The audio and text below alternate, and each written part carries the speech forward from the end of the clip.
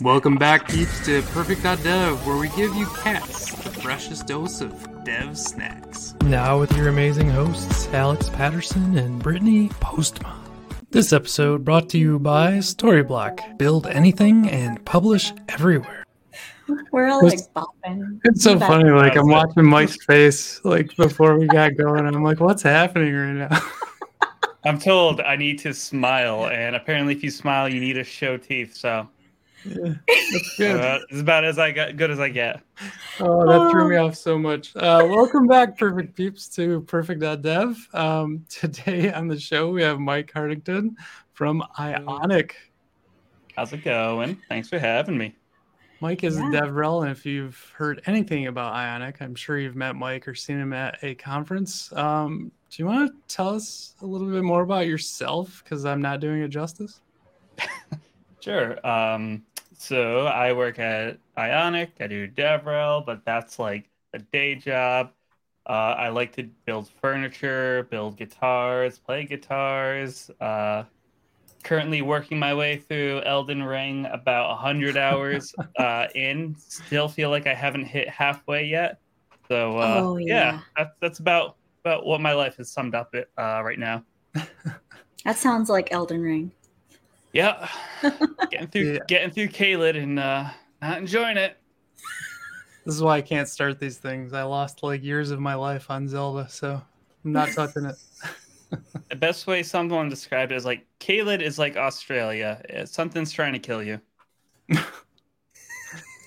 Yeah, snake. What do they call the koalas in the tree? Like something monkeys, killer monkeys. What have we? I don't know. We have derailed. I don't know. We've gone to a weird place, but so Ionic. How did you get involved with them? I feel like you were like 14 when you started working there. Off by 10 years, I started like using this. So I found them pre 1.0, like they were still working on the framework. So I kept like subscribed for all the updates. I was answering questions in the forum once it finally released, and then like I was just so active doing that than my actual job.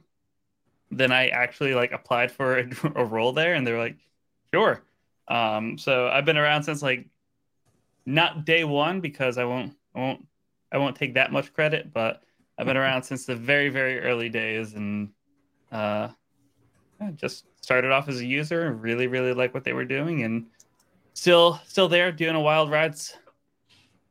That's really awesome. So I think like Max is a founder, Brody somewhere in there. There's probably a few others floating around that were there when you got there. Yeah, so there's Max and Ben who are the co-founders. Max is the engineer. Ben was the designer. So starting off, he had people who were really great engineers and had a really good taste for design. So everything was pixel perfect as much as it could be. Brody's still there doing some like sales work and leading up a team over there. And I think that's it for the people who were there when I started. Nice. So my employee number is very low. Yeah, we'll give you like 5 or something. So for those who don't know and they're joining and saying, what's this, web show all about? What is Ionic? Can you give us kind of a little brief rundown of what Ionic is and maybe what it used to be before like Ionic 2? All right. So I'll do the modern stuff first because it's the easiest to digest. It is a UI toolkit for building cross-platform apps that can support native iOS, native Android, or progressive web apps. And it can integrate with frameworks like Angular, React, Vue, no framework at all, if that's how you want to roll. We give you the components, the UI, the gestures, the animations, everything that you kind of need to make a complete experience by just providing a set of components that already knows stuff out of the box. Pre the early days, it was specific to AngularJS. After migrating to Angular 2, we did that for like 2 major versions. And then we rewrote everything from the ground up as web components to support Angular, React, and Vue, and whatever framework might come next. So this is probably a good segue because you have a bunch of OSS projects. I would love to share kind of more about Stencil if you're up for talking about it, and I'll throw it on the screen here. So tell me about like Stencil and how you were able to use that to build some of these components out. Yeah, so what Stencil is a build chain compiler, however you want to like think about it, but it is a way for you to write web components in a higher level abstraction.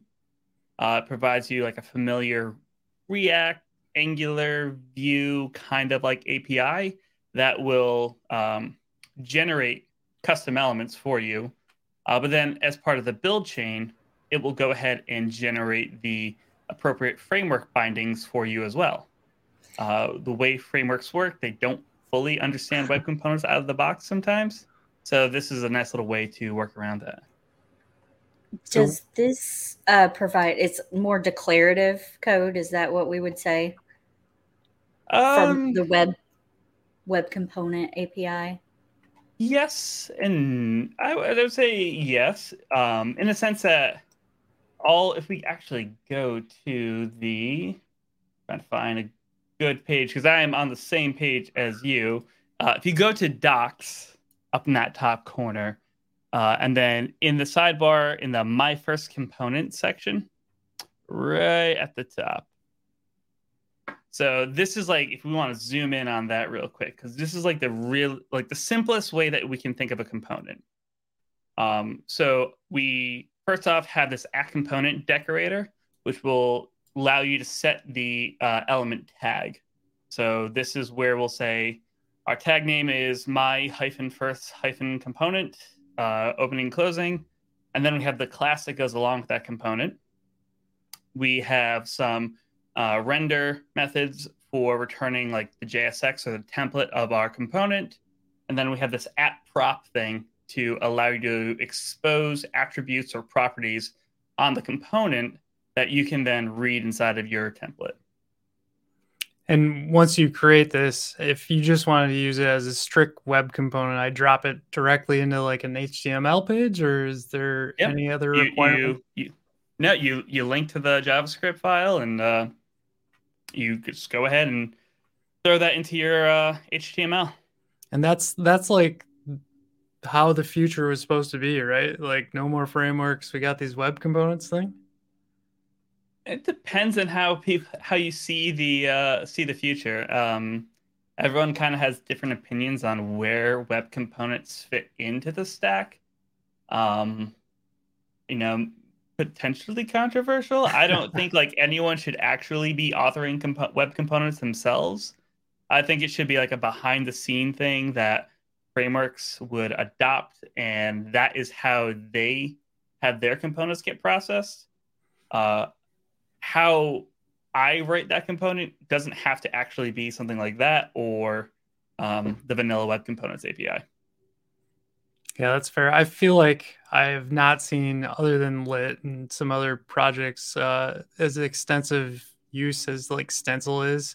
Do you get a lot of, I'll say, feedback for using JSX, or are people pretty okay with it? I didn't like it at first. Okay. Are you poking the bear? I'm trying. There's a lot of mixed feelings on JSX. He's saying that because of me. Like, I'm not a fan of JSX. So I'm not a fan of it in the sense that it felt weird to like throw in JavaScript with my quote unquote HTML. Really, it's just the markup. But at the end of the day, it's not a deal breaker for me. And I think most people in the community were of that same mindset where it's like, it's an ends to a means. However I write my component, it doesn't really matter. Just give me something that I can write.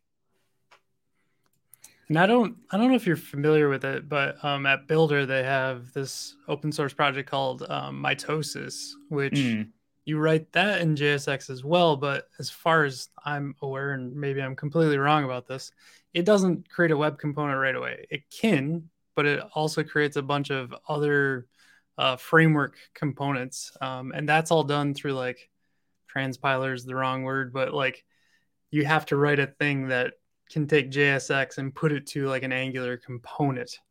Is there like an advantage of you guys going straight to a web component for all of like the Ionic framework or any other framework? I would say in the advantage would probably be if you're using a framework that can support web components out of the box. There's really nothing extra needed. Yeah. If you're using, for example, like Svelte supports web components right out of the box. We could create a component and then just throw that right into a Svelte project, and we're done. We don't need to have like an extra compilation step. We don't need to have like what we call output targets set up. Where we have our output targets, the way that it kind of is, more beneficial is what ends up getting generated is actually these very slim wrapper components is maybe a bad way to describe it, but like these thin proxies that provide the information for like what properties can this component support, what events does it emit, and then the components can just kind of exist in their own kind of bubble, more or less. Yeah. So I know like it's like a long time to get the React portion of that done. Is there, I don't know how much you worked on it or others. Was there a reasoning for that? Is it because of all the re-rendering that occurs in React, or what was the pain points there of taking your web components and hooking them in? So I didn't work on the React stuff altogether, but I do know the stories behind why it took so long. Is because React 1 doesn't differentiate between events and props or properties, attributes, however you want to describe them. Everything exists at the same level. You just have events, and then you have to proxy those events through some method internally. I'm blanking on how it's actually done behind the scenes, but there was just this really weird disconnect between how React expects a component to behave and how a web component expects to behave, and those two things they don't add up all the time. So I think behind the scenes, what we end up doing is creating, we create a React component that renders the internal web component, and then we are just passing along all the properties and events and setting up the bindings for those events and manually managing them in each of the React components. So like an if my memory React serves me right. wrapper. Yeah. So React is really a good use case for where the output targets or these kind of like wrapper components make a lot of sense, because things in React are very unique. I love how nice he's being. No, it's good. It's good stuff. We all like I'm not saying it's bad. It's unique. Yeah. So with that said, I'm still like, I've always been challenged mentally, like for the pros of kind of using web components and then having to write the wrappers. But on the web component side of things, or the stencil side of things, the great part is that you only have to write these one time, correct? And right. Style them and like all that sort of thing. Yep. It's all written once at the stencil level. And then as the build process kicks off, we take all that information and we generate the right outputs for each framework. And it includes all the styles for you, whether that just gets thrown in as one giant string or it uses more modern approaches like constructible style sheets. Nice. Okay, I think what we're going to do is pause a minute for our sponsor, and then I'm going to show like the components page and maybe talk about the new Ionic 6 stuff, so stay tuned. We know that creating content can be a tedious balancing act. developers want flexibility to make seamless digital experiences, while content teams need the tools to work independently. We make changes and are left to watch everything fall apart. We met our limits using plugin after plugin and waiting weeks for edits. All for this. We knew it was time to rebuild the blocks. Storyblock gives marketers creative control and use a visual editor to actually see what they're doing. And developers are no longer restrained to a set of technology. Storyblock has made it simple for each market with localization and personalization tools, and allows you to publish content on all channels and all devices. Truthfully, we all wanted the same thing: to deliver the right information to the right destination at the right time.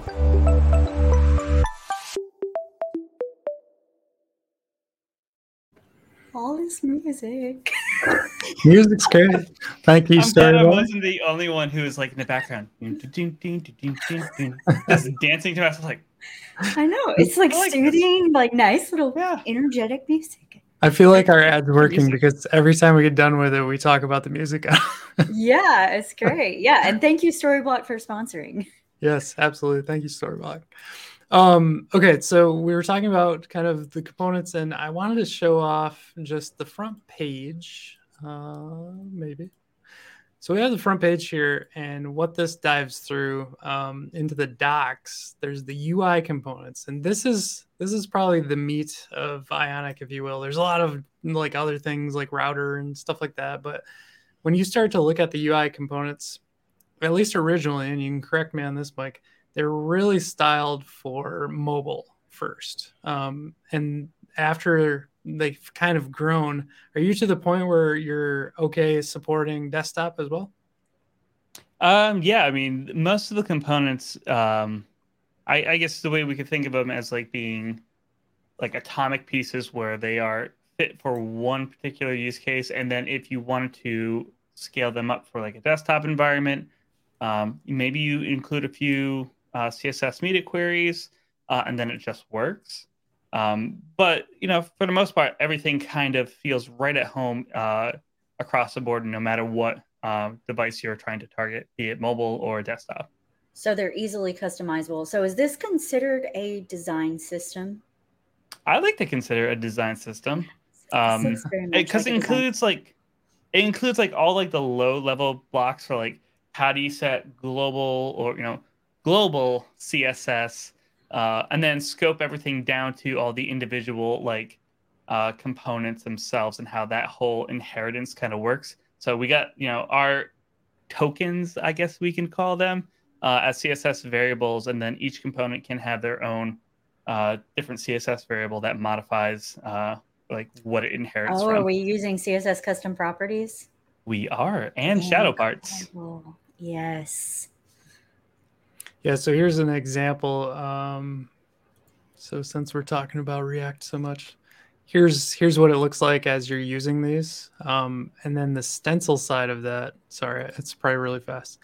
So normal React looking components that you can use, wrappers around things. It's very, very straightforward, just like any other component library that you've used. The cool part in talking with like the styles and things, it's device deterministic too. So if it's on iOS, it knows to like match that pattern. If it's on Android, it knows to match that. And the other thing on that is you can make that pickable. At least you used to be able to. I think you still can. You still can. So you can say, even though you're on iOS, I want it to look like this because I like that look and feel better. So Nice. Yeah, all the components aren't that different between each like kind of version. So like Android over here or Material Design, you can see it's like that little indicator underneath everything that gets animated around to the different platforms. If you go to iOS, that concept still exists, and so the styles actually become pretty easy to adjust for each platform and just make slight tweaks here and there. Mhm. yeah, All really these cool. also are accessible, keyboard friendly, voiceover friendly, the wonderful things that everyone should be doing. Yes, definitely accessibility first. Since we were talking about Svelte earlier and that it accepts web components by default, could we take the regular what were you the stencil code and just put that in a Svelte file and that just works, or how? So in that case, actually, there is a pure JavaScript version. So if we scroll up just a little, Okay. Yep. And you can that just is put like that in a script tag. yeah, you just throw that right into script tag, and then right inside of your Svelte component, you, I believe, depending on which version you are importing from, you just throw in the imports for the components, and then those are available right inside of your Svelte component. Interesting. Yeah, that's really cool. So that's the power of web components. So something that is interesting, and maybe we can demo. I'm not sure what you have prepared for us, Mike, but Max often talks about how the web's going to win. The web is winning, even on mobile. And there's some like mobile critics of like using web on mobile. Do you want to talk a little bit about that and maybe one of your other OSS projects? Yeah. So like the other perfectly timed. The other project that we have working on is this one called Capacitor. So the way Capacitor like kind of fits into this is we provide a collection of APIs that allow you to access native device features and produce a native iOS and Android app. But all of your UI, all of your actual app, like the meat and potatoes of the app, that's all web from the top down. So you are loading up your web apps and then importing different JavaScript packages to then call native APIs directly from JavaScript. So in this one, we have like local notifications, and I challenge any native dev to tell me that managing and creating local notifications, tell me that is easy, because it's not. It's actually very, very difficult. I just want to point out that's Mike. That's Mike. He's doing the challenge. We're not, because I don't.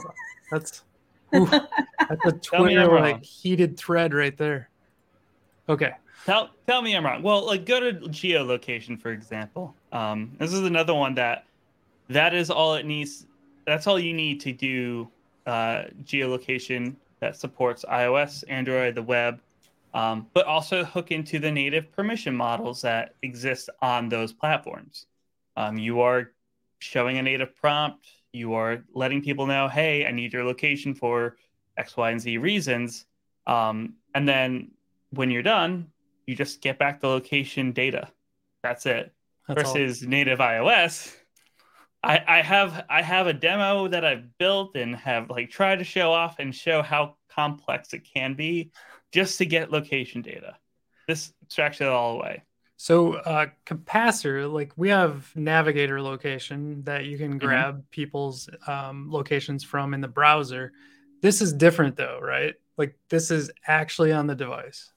Right. So Capacitor is context aware and platform aware. So if you're on a browser, it'll use the browser's own geolocation API. So it will use navigator.geolocation.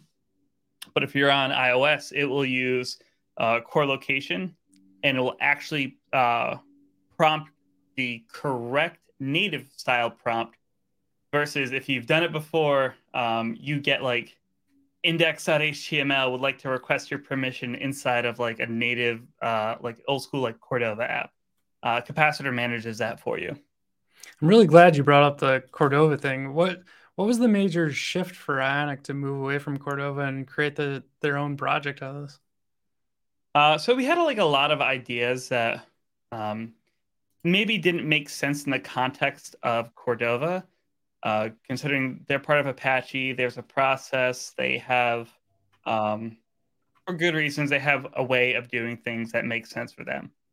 With us, we wanted to have like a way to like try these ideas out and to move a little bit more quicker, and that kind of spurred off the first version of Capacitor. And when we saw people were actually using it and enjoying it, we threw in more investment into it, trying to make sure that we can get this to be like a full-blown like platform that could eventually replace Cordova or succeed it, depending on how you look at it. Nice. And that was probably more just speed and maintainability than it sounds like as things were moving so fast. Yeah, I mean, if you talk to anyone in like a native landscape, each year it's like new versions to the native languages, new updates to the way packages get maintained. If you think JavaScript moves fast, check out the native ecosystem. It sounds to me too like it's like waiting on the CSS working group to approve something that goes into like every browser engine, and that slows down a process massively. So you took that piece out of it, so you're able to just do things faster and iterate over things. Iterate faster, not have to be tied down to a full process.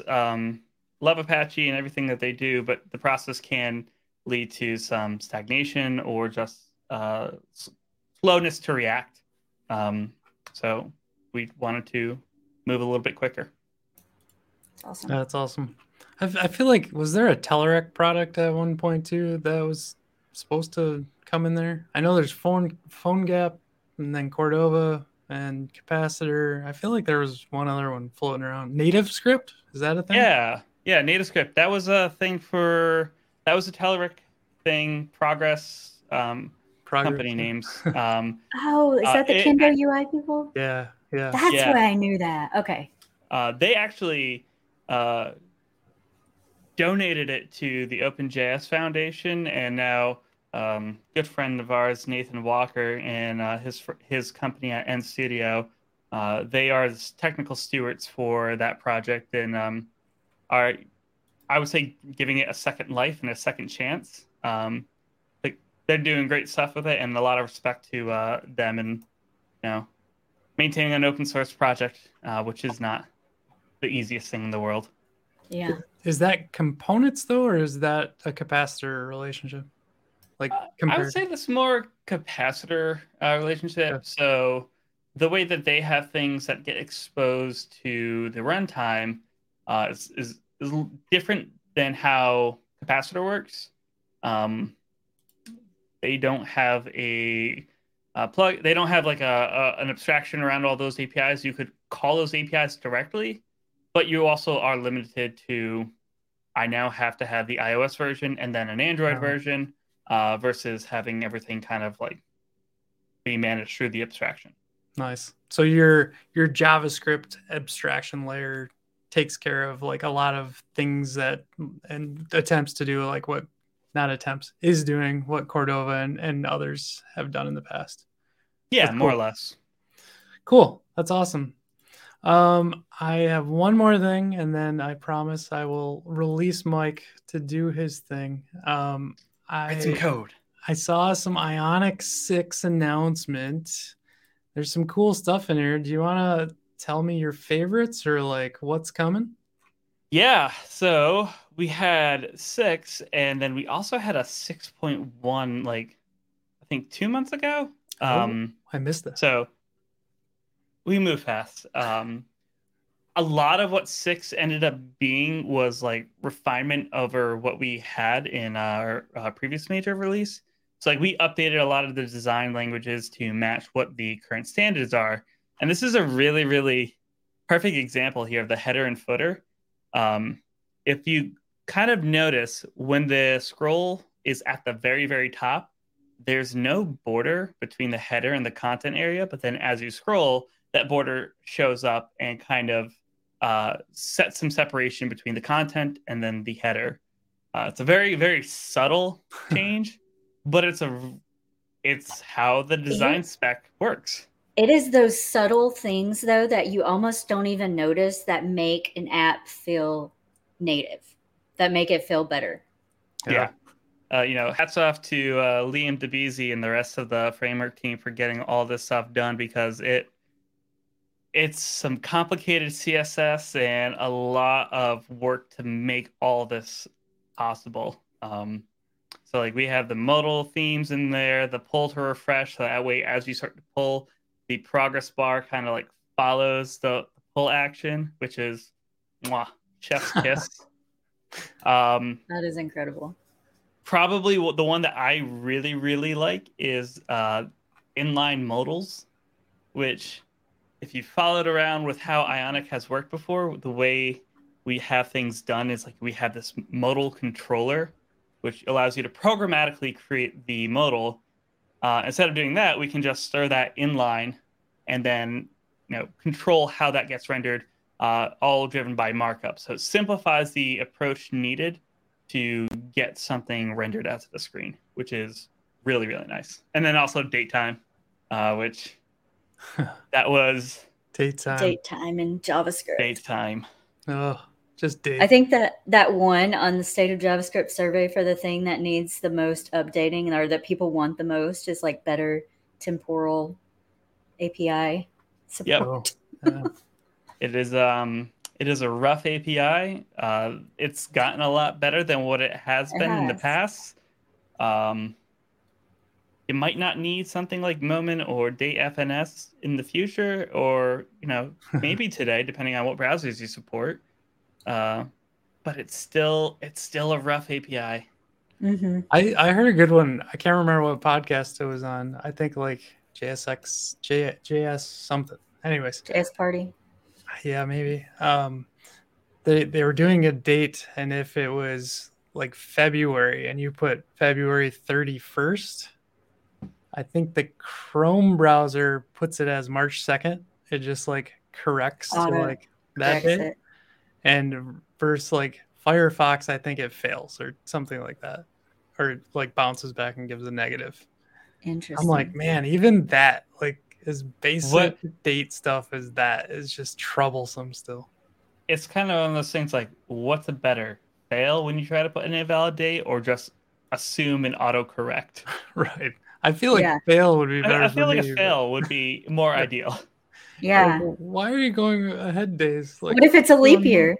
Does it skip correctly? I believe it does. So, like, if you did the same thing, it just goes one less day in March. Oh, geez. Okay. If it's a leap year, you just hope for the best. That was one of my first projects I had to write in school. Like, how it's every 4 years, but not on the ones that are divisible by 40, but every 100 years it goes back, and every century you skip. I'm like, I still remember. You just broke my brain. No, there's like all these rules behind it. And it's like, oh my gosh, it was fun to code because I learned a lot, like having to do it. But like, oh as my someone God. who went to school for art, I'd rather go to school for art than have to deal with that. Yeah, man, you didn't have to write COBOL. That's fantastic. I just had to sit through critiques where every single piece I made was just ripped to shreds, and even that seems more preferable than dealing with dates. I totally agree. Well, Mike, are you gonna show us something fun with Ionic? Yeah. Get the screen share going. While Mike's doing that, I'm just gonna chat with you, Brittany. What do you think of Ionic? I know you haven't dealt with it a lot in the past. Is it something you would use if you had like? I'm actually really intrigued by it because like having those native things, I'm like, oh, what can I use that on? Like, you can use this on native web apps, so you can make like a PWA and use that on a phone, and it would look like a native app, right? Yeah. I'm intrigued. The cool part is like you can use Electron, use it on desktop that way, use it in a browser, and their styling kind of works all the way across all that stuff. So it's really cool. Nice. Yeah. And he said media queries, so just throw in some of those for the bigger screens. And yeah. Is it going to be like when container queries come out? Is that going to be a thing where there needs to be a rewrite, or is probably not? No. We'll probably just be able to, incorporate them as we need, or let users add them to their project. Nice. I'd be interested to see how that would influence Ionic. Like, what could we do? You got them going crazy now. All right. So we'll pick dealer's choice. Angular React Review. Ooh. Which one would you rather see me code in? I'll go React because I write in it too often now. All right. Well, we started off with some React stuff, but we'll stick with that. Do you prefer this view or larger like that? Go with the other one. Okay. I can always bump the font size if I need to. I think we have. so many React users is Yeah. yeah. We'll stick with that. Cool. So let's start off. We're going to start a new project. I'm going to assume that people have the Ionic CLI installed, but if you don't, npm install -g at Ionic CLI. That'll give you everything you need. What's that? CLIs are the best. They are. It's. Oh, you're going to regret saying that because we're going to spend a lot of time in the terminal right now. So Ionic start. We are not going to use this app creation wizard because we have a terminal UI that we can use. So we have all the frameworks that you could possibly pick, as long as they are Angular, React, or Vue. One missing from that, but you just got to use the JavaScript, right? Just got to use the JavaScript. We'll pick React. My name, we'll do it perfect app. And then we have this huge list of like different kind of styles that we could use. For instance, if you wanted to have basically nothing in a single view and a single route, you have a blank. List has some data populated it. We have this My First App as like a guided tutorial starting point. Side menus, because I love the side menu overlay, and tabs, which, think Twitter. We'll go with the blank example, and it's going to go ahead, download a few things. And if my internet is going to behave, we'll let this run real quick, and then we can talk about what's going on in the background. I was going to say your camera hasn't buffered once, so it must be pretty solid. It's hardwired just internet connection. Yeah. So what this is doing is, first off, installing capacitor stuff by default. So all of capacitor is just given to you by default. You can use as much or as little of it as you would like. It has no impact on the actual stuff. Get some npm warnings because why not?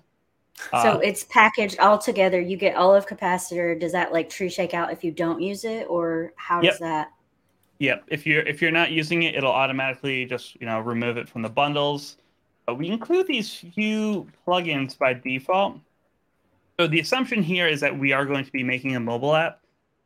So we provide plugins for haptic feedback. If you tap on something on your phone, we should make the phone vibrate a little bit. We can provide information on the app itself, like more detailed insights to operating system, what's the UID, all that interesting stuff. Keyboard, because keyboards are a pain. And then status bar to actually control how the status bar looks and feels inside of your app. So while that was running, it's already done.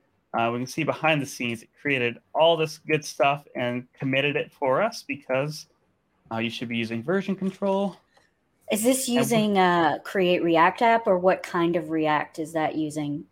So this is using our own stuff behind the scenes, but what we end up having set up is just Create React app and React scripts internally. So it's the same environment that people are used to using. React router. Okay, that was my next question. So So yeah, let's go ahead and instead of running like npm run start, which you could totally do, we have an Ionic serve command, which behind the scenes is just running React scripts.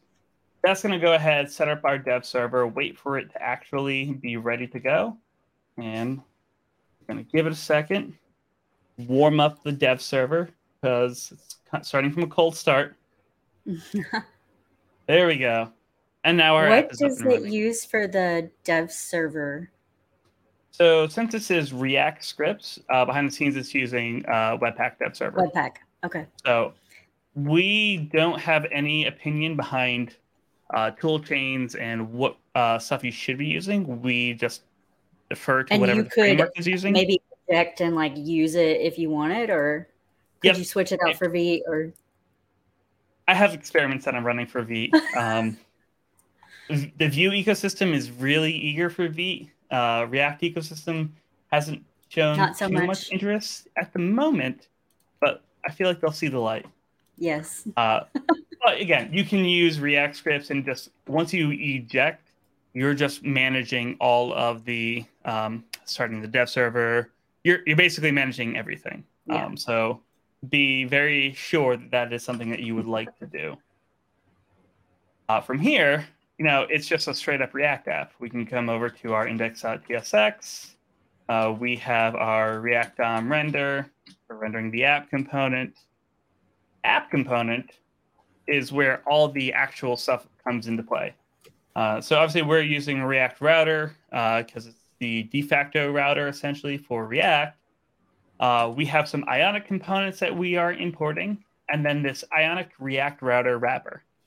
So the way our navigation kind of works behind the scenes is it essentially creates what we call stack navigation, where a browser could have like single navigation points for your entire app history.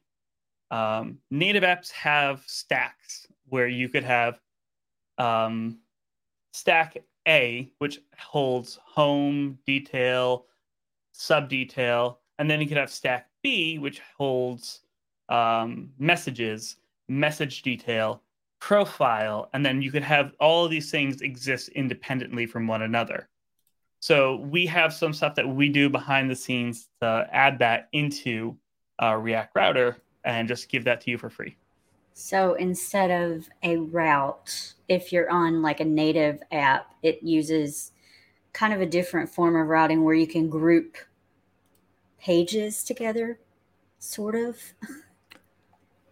Let's kind of just type it out real quick because it can be a little confusing.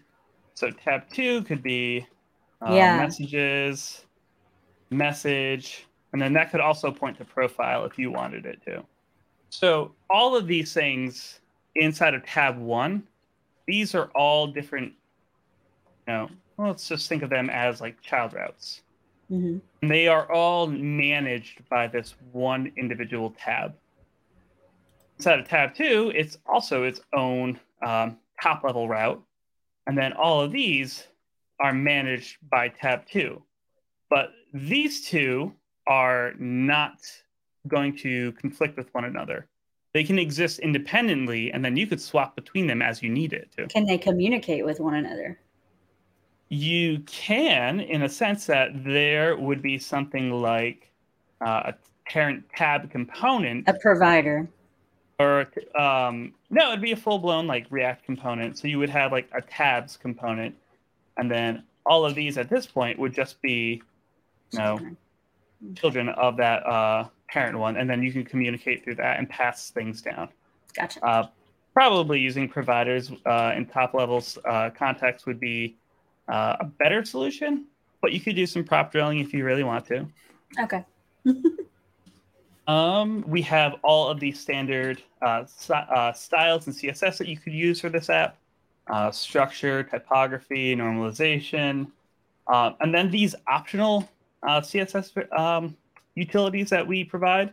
I like to think of them as like Tailwind Light. It's not going to give you everything, but it'll give you setting your padding, your margins, flex utilities. That way you don't actually have to remember Flexbox. So they give you CSS custom properties that allow you to do that, or how would you use those? Like, are they class utilities? Utility classes? So like padding would give you something like Ion padding. Okay, yep, I see. So classes, utility Ion classes that you can use that would do that stuff like Tailwind. That's yeah. Okay. And if you don't want any of them, delete them. Take them out. You can just take them out. Use your own best judgment.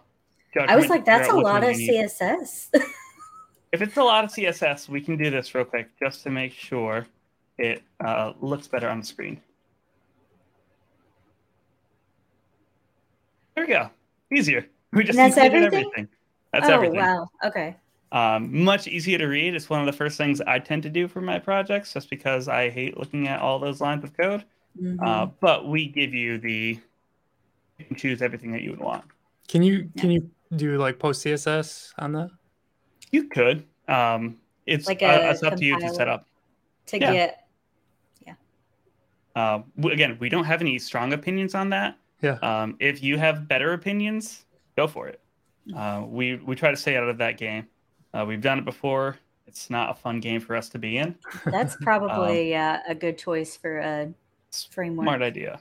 Yeah. And then this is like the last little bit of CSS, which is just a variables file, which sets up the main tokens that get used throughout your app. So all of the different theming. So if we want to make, well, let's jump ahead real quick. Let's go to our home page. And if we want to make that toolbar color equals danger, So now we can just update that. All of those work as props, and you can pass them in as props. Okay, cool. Yep. I was very intrigued by this and seeing it work with Svelte, because we have style props where you can actually pass the CSS custom property as a prop on the component. So you could probably like change these like inline if you wanted to in Svelte.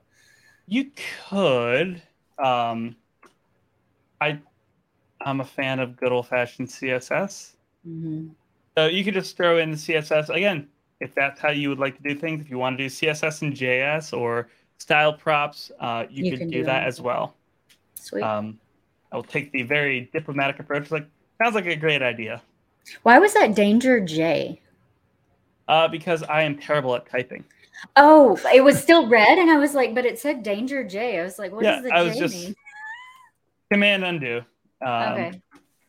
But actually, let's go back to that danger, because we have danger here. Let's do a quick little change and go to light mode. The red that it is right now and the red that it is in dark mode is subtly different. Nice. I don't know if it comes across well in the stream, but the red that we have here ends up being like this pretty darker shade of red. So we have like the main red, the RGB value, and then the shade and tint for it for changing like what the border color should be. So that way it's like a nice little accent.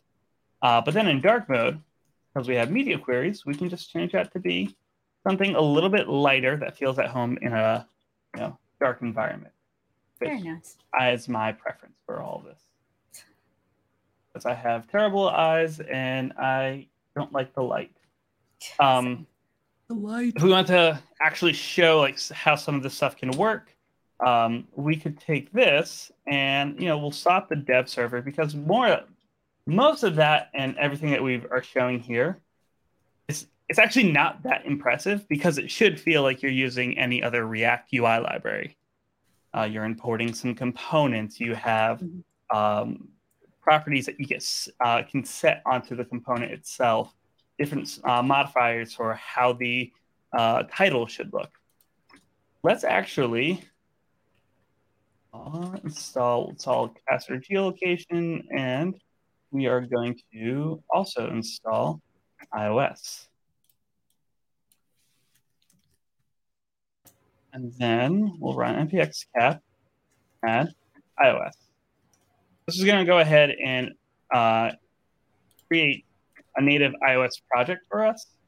You don't need to have Xcode set up if you would like to do this. If you do want to do this, you need to have a Mac for iOS. Blame Apple, not me. Did you say you don't need Xcode? You kind of do. You don't have to open it. So I'm just going to open it real quick, because I need to set a key real quick.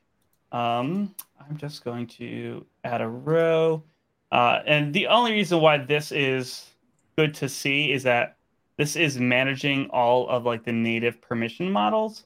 So location when in use, I would like to know where you are. And that's our location. And then we completely can close out of this. Actually, let me just double check that that's saved. Yeah. Let's close out of that, because the less time I spend in Xcode, the better. Totally agree. Let's just go ahead and deploy this to, say, a simulator. So I'm going to run first a quick little build just to make sure that I have something to display inside of my app when I deploy it initially. This is just do a quick little production build. I would like it to not do a production build, but production by default, I guess, is a better option. If you had a choice, yeah. really like it to not be a production build. But with that done, we could do Ionic cap run iOS and then pass in this like little -- library load flag. This is going to do something really cool. Is that like NodeMon where you watch the files for changes? Interesting. Yep. So here we have our picker for all the different simulators that we could target. So I'm going to do the Pro Max because not go for the largest phone that they actually have. It'll go ahead, start up the dev server for us. It'll also go ahead and behind the scenes create the native configuration to deploy to that simulator that we picked. So in a moment, we're going to double check to see if this is going to launch. Xcode does tend to take a little bit on cold starts. So we're just going to sit here, kind of wait patiently. Do you guys want some more music? We have music. Do we have another ad that we can run? I could probably rerun that ad, but no, Mike. If Ionic is looking, like I said, we could right here. Right here. Ionic. This is your sponsorship slot. And then we could play Dance Pop, I guess. Ooh. Well, I don't like Dance Pop. How about Feeding the Ducks? I don't know if that's coming through in the stream, but I like it in my headphones. Yeah.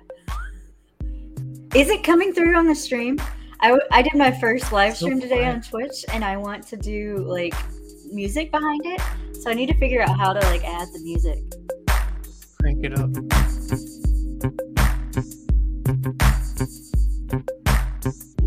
Heyo. Simulator is now up and running. Yay. Okay. Requisite fun can be stopped having. If I could figure out how to put the background music on. Totally just derail everything by having music get played. It's a vibe. Right? I appreciate that. Cool. So our app is now running on a simulator. Now we get all the nice UI changes. So this feels like a nice native app. And to make it actually get some native functionality, I promise this is the first time I've ever done this. I have never done this before for any kind of demo. So you just know all of the things by heart and can... By heart. That's why my last name is Hardington. I know it all by heart. Trust me, it gets painful every single time. So what we're doing here is we are setting up this geolocation class. First, we're going to request permission because we are good developers. And then we are going to call get geolocation.getCurrentPosition. We'll say const. We'll just go chords, destructure that off of it. And then console.log chords. I won't go ahead and try to do any of the UI updates because I'm not that gutsy. If you don't request permission there, does it force you? Okay. So it is on purpose. In fact, I should probably do it a little bit differently and like have this wrapped in like a .then to actually catch that error handling. Actually, let's do that real quick. Because that will fail eventually.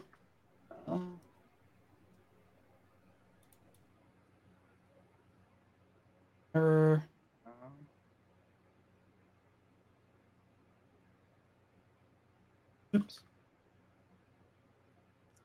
Is there a catch in there somewhere? I mean, technically, we could just do. We could do try catch if we wanted to. We're just going to do it like this. We're going to do nested async. Not going to be the nicest code that you're going to look at, but it's going to be code that'll run, and that's really all that matters at the end of the day. Nice. But we'll just use effect in here, and then call get location.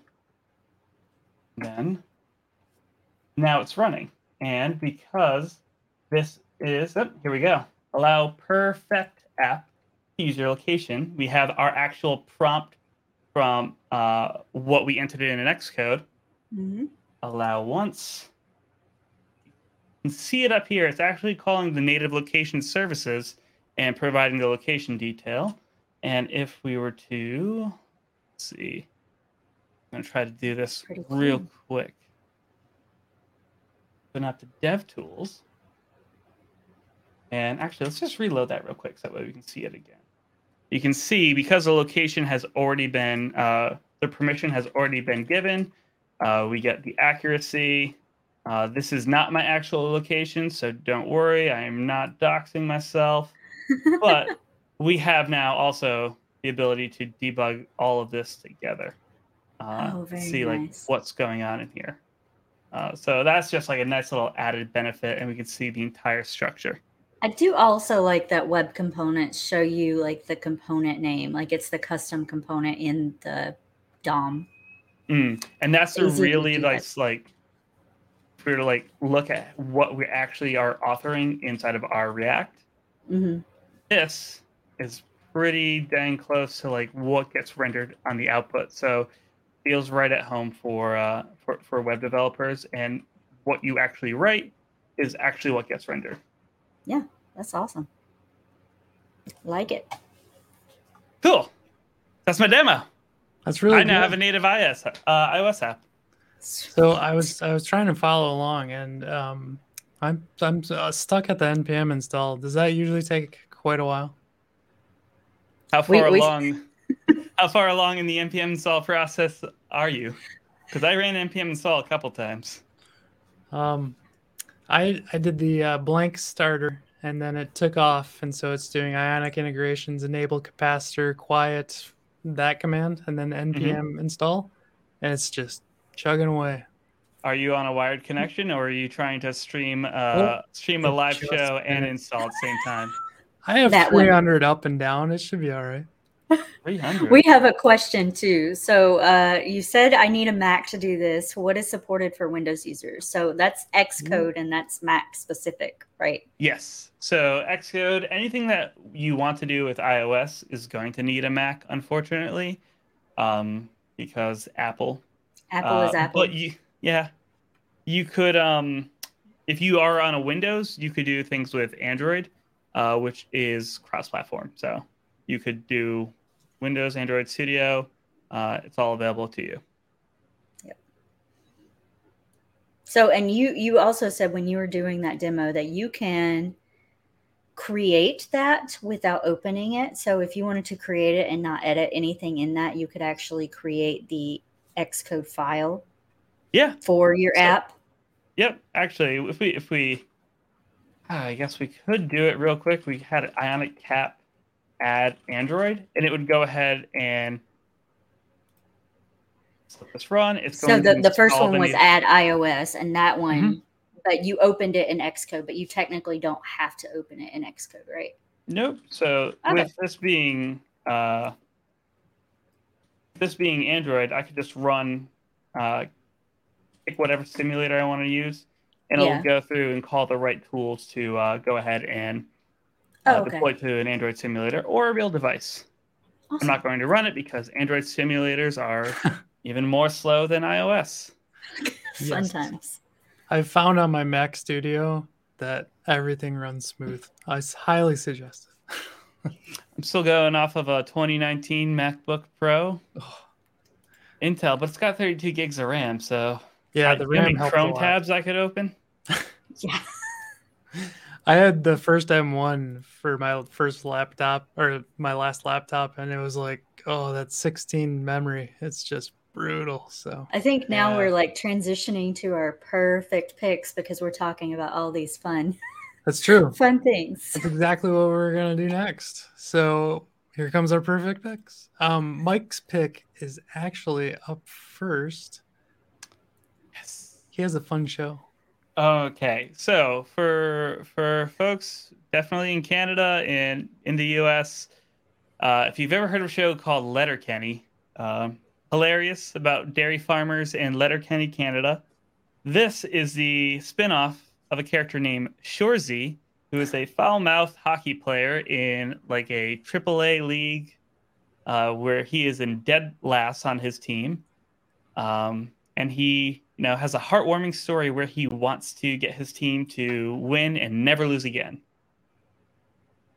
So definitely watch it. It's hilarious, if not for the random slang or jargon that gets thrown around for hockey players. Apparently, what they call trash talking is chirping, which I had never heard before. Yeah, interesting. Yeah. It's hilarious. That's awesome. I guess I'm going next. I usually do Brittany. Sorry. So Angular 14 came out. It's got some pretty awesome things that are occurring in it. My favorite thing, though, is typed forms. So this... That's your favorite thing about something? Oh my gosh. You have no idea. If you've written Angular... There's a history for typed forms in Angular, and it is so good to have that in there. Okay. I will say, like, everything is set up now to do... I shouldn't say more React. So you can do components without modules as well. I can't remember if that's a feature flag or not. Do you remember, Mike? It's what they call developer preview. So they're not saying that they want people to try it out first before calling it done. So it's in preview right now. You can actually use it, but a lot of the tooling and automation behind the scenes are not done yet. So if you are going to try it out, you have to manually migrate your components to be standalone and do all that yourself. Gotcha. Cool. Yeah. So I know like the engine that's behind everything, 14 was a big deal. It's going to set up the future of Angular. And then it has a ton of other little niceties that were added, but seriously, typed forms. Thank God. So this is by Josh. I'm going to say Cameo. Como. Yeah, see, I always mess it up. Como. Thank you, Josh Como.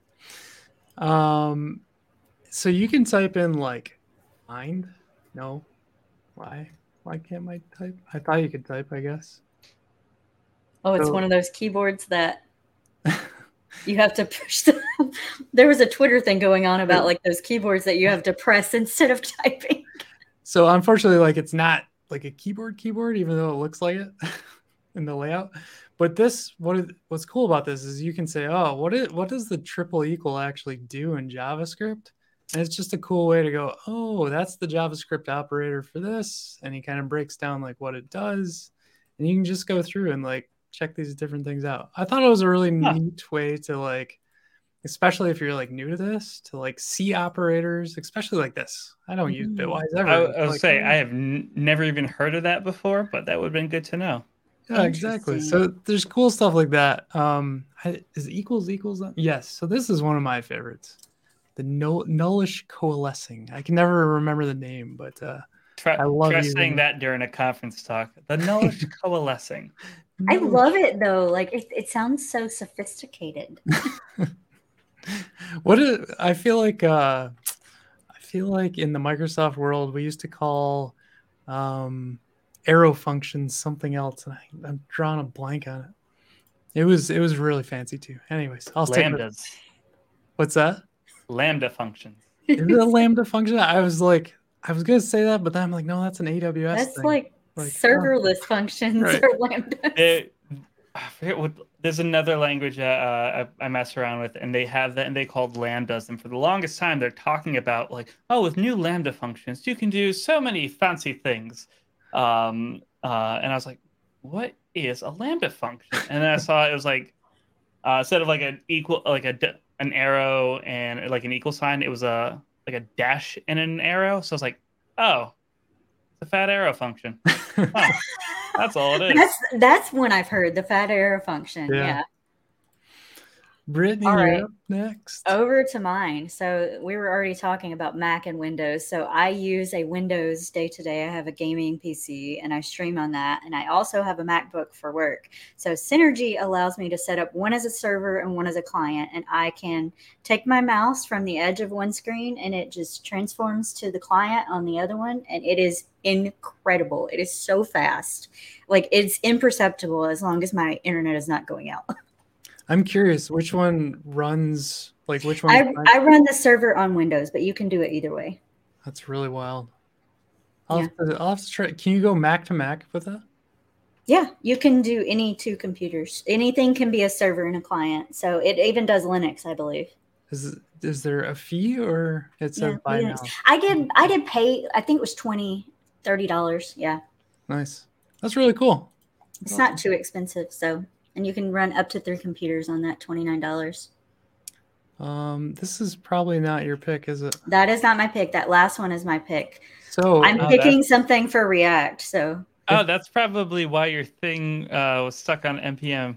Well, I was just going to say, so if you're following along with Mike and you answered yes, it will take you to this screen. But I quickly realized it and got out and then went back and did it again. So I'm trying to take notes for you guys to follow along later, and hopefully you can. He's doing such a good job with all this Notion stuff. You will see much more later. Okay, this is my last pick. React Summit is coming up next week.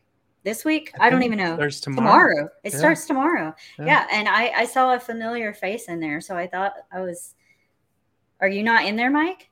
I am in there. I gave a workshop. You already gave the workshop, but I already gave the workshop.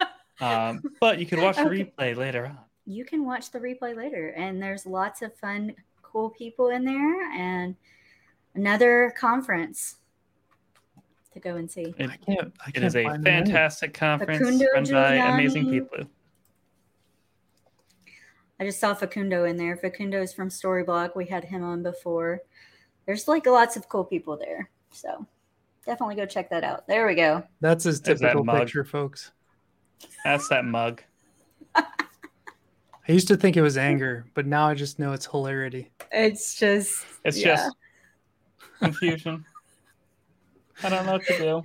Go back and look at the smile earlier. Oh, Mike, you rock. Thank you. You are hilarious. Thank you so much for coming on Perfect Dev. And next time we sync up, we'll do karaoke again if that's cool with you.